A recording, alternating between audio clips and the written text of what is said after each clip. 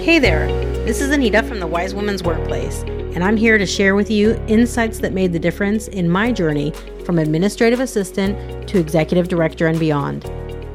Over the years, I've collected lessons learned on how to become a sought-after employee, and I want you to know them too, so that you are finally valued for your real contribution at your workplace.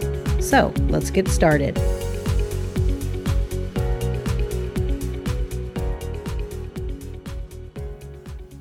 Hi, this is Anita Belitz from the Wise Women's Workplace podcast. In today's episode, I want to carry on the discussion from episode 19, Pinpoint Professional Uncertainty, and address different ways to deal with uncertainty at work because different challenges need different solutions. In episode 19, I spoke about how to identify the source of your uncertainty and spoke about inside, outside, and all around. Essentially, inside deals with your own mindset and emotions. Outside deals concretely with the professional context and how you interact in that context. And all around deals with the bigger picture of what you want for your career and ultimately your life. If you would like to pinpoint where your uncertainty is coming from, then don't hesitate to check out that episode if you haven't already. In this episode, I want to go into some more detail about how we can deal with uncertainty. I understand it can be hard. At different points in my career, I've dealt with each one of these challenges. So let's look at each one of these in turn, inside, outside, and all around. First, let's look at inside. As I mentioned, this has a lot to do with mindset and emotions. For me, one occasion that really stands out in my mind where I had this challenge was when I had been in a job for just a few years. We were on the verge of a merger, and this led me to question what would happen with my career's future in the organization. I knew there was at least another key player in the other organization involved in the merger, and I just couldn't see how it was all going to work out. Essentially, from a business perspective, I felt there could be too many cooks in the kitchen, if you see what I mean. I stressed over this a lot, but mostly kept it to myself. On the one hand, I trusted my boss completely, and I believed he would make sure I was well positioned going forward. But on the other hand, the director of the organization that we were merging with was older and more specialized than me. I felt I really couldn't compete when it came to experience. And so I eventually decided the best was to go to the source. I approached my boss and I asked him what message I should share with my staff about changes going forward and asked how to reassure them. He was surprised by the question. I saw he had assumed we all trusted and it would just all be okay. This gave me the opportunity to tell him that even I was wondering what the plans were, and he took the time to explain to me what he had in mind. And he stuck to his word, because that was just the kind of boss that he was. So even if your boss isn't that kind of a person, bringing up the issue with them should help. Their answer should give you some insight, and it will signal to your boss that this is a growing concern with staff, both of which are important things and much better than staying in the dark. And you can get those inside worries to settle down, hopefully. Next, let's talk about outside. As a reminder, outside is about the professional context and how you interact in that context. In episode 7, I spoke about my experience with a particularly unpleasant colleague who was consistently trying to undermine my department, and it felt like it was working to sway my boss's opinion at the time. It was pretty difficult to deal with. Now, I try to be a nice person and to treat others with courtesy and respect. And I definitely felt like my values were not the same as this colleague's. The way she behaved felt extremely aggressive and personal to me. I eventually realized it wasn't personally against me in the way I thought it was. It took me some time to see this, and it definitely required taking a step back from the situation. I even spoke to an executive coach about it. It was through explaining to my coach that I could see the situation with different eyes.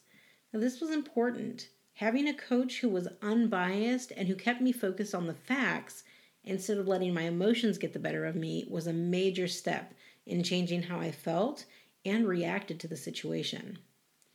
Eventually, I was able to find other ways to react to her behavior, and this actually made me more capable of keeping my cool. It was a big lesson for me. After a while, when I thought about it, I realized that the situation actually hadn't changed, but I had. My emotions, my reactions, and even the way I approached the whole situation.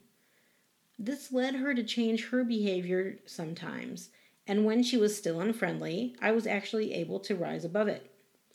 So make sure that if it's something in your professional context that's causing you uncertainty, that you take a step back and get some guidance. Now, clearly, this can't always resolve all uncertainties, and that leads me to my third point, all around. So the last thing that I want to talk about is all around. All around is the bigger context, what you want in your career or in your life. Now, this one crept up on me, and it took me a long time to recognize it. Which is funny to say in a way, because looking back, I can think of a number of occasions where this came up for me. For me, it was the realization that I didn't want to be doing the work I was doing anymore, and ignoring the signals that I was getting that were telling me it was time to move on. I was so entrenched in what I was doing. I was always fighting for the organization and feeling like I was responsible for our success or failure, and I couldn't see the forest for the trees, as they say. It's hard to pinpoint when exactly I realized things weren't how I wanted them to be anymore, but I can clearly identify a few things that happened that made me think about things differently. First, my kids were really growing up. Now, I know it may sound a bit cliche, but I think this happens to most parents at some point. The truth, it just stares you in the face. And one day I was at a conference where someone said, "Well, you only get 18 summers with them." And it really struck me. I had planned so many things in my life around my work that I felt like I wasn't truly in control of my own life. I needed to let go of the reins a little bit. And I actually decided to reduce my workload and refocus on the part of my work that made me happiest. A second thing was we had a new director who had a different focus for the organization. That realization was very present, and it came up almost every single time we interacted. One day, it became clear that the new direction of the organization was no longer in line with what I had believed in for all those years. So I knew it was time to start looking around, and I did. But this actually led me to consider the bigger question about my career. So the third thing was I finally acknowledged to myself that the money and title weren't really satisfying. They were good, but they weren't satisfying. Overall, I really liked the people I worked with, but I kept asking myself what I was really contributing. Now, this is a question that people tend to ask themselves naturally as they grow older, but I find this is more and more common with today's younger generations.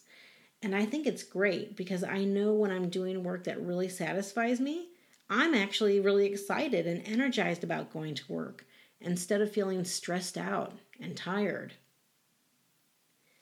So, do any of these sound familiar to you? It's funny because I can tell you that in each of these situations, what made things move was the unpleasantness of the situation, how severely unpleasant things could be. But I also know these things didn't really come up overnight.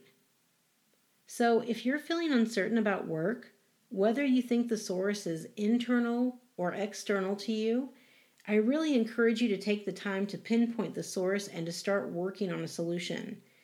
Happiness isn't necessarily very far away. So, to recap, if the problem is external to your organization or your department and you're feeling uncertain, it's probably inside of you.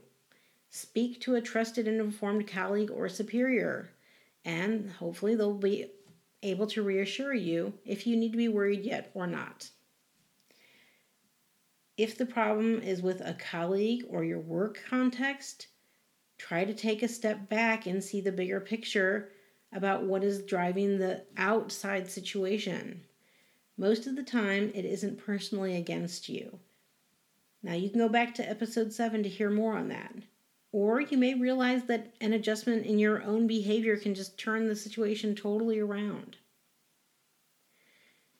And finally, if the problem feels all around and bigger and is with you all the time, as in you're consistently unhappy at work and you can't figure out why, it's time to do some soul searching and think about what is your best next step. This is one problem which certainly won't work itself out on its own, and the sooner you take steps to make the situation better, the better off you will be.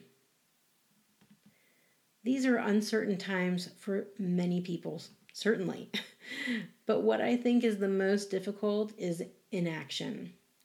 So make sure that you're working on changing things in your life that make you feel uncertain. Because the truth is, the facts of the situation are what they are, and you usually can't control most of what's happening around you, but you certainly can decide how you will react and then act. Now, I have a special announcement for you today. I'm hosting an online event in September aimed at how to use this time to plan, find, and land your dream job.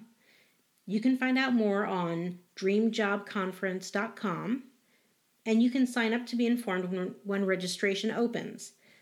It will be free to hear from specialists about how to use this time to plan your transition, to find a job that is a good fit for you, and what it takes to land your dream job. If this sounds useful to you, head on over to dreamjobconference.com and sign up for the reminder. I would really love to have you join. All right, ladies, as always, if you really want a career in life which makes you happy, please be very mindful of what you're doing and take deliberate action every day. Make sure you're always looking after yourself, including in your career. And don't just survive, take steps to thrive. I look forward to speaking to you again soon. Until next time, may you be healthy, wealthy, and wise. That's it for today's show, but if you like what you're hearing, don't forget to subscribe to the podcast or sign up directly on my website, www.wisewomensworkplace.com, to receive automatic notification when a new episode comes out, or to submit a question or suggestion for a topic that you want to hear about. I love sharing these tips on how to become a sought-after employee and to hear how it's making a difference in your lives. So thank you so much for listening. There are many more helpful tips on the way. Until next time, take care of yourself and be wise.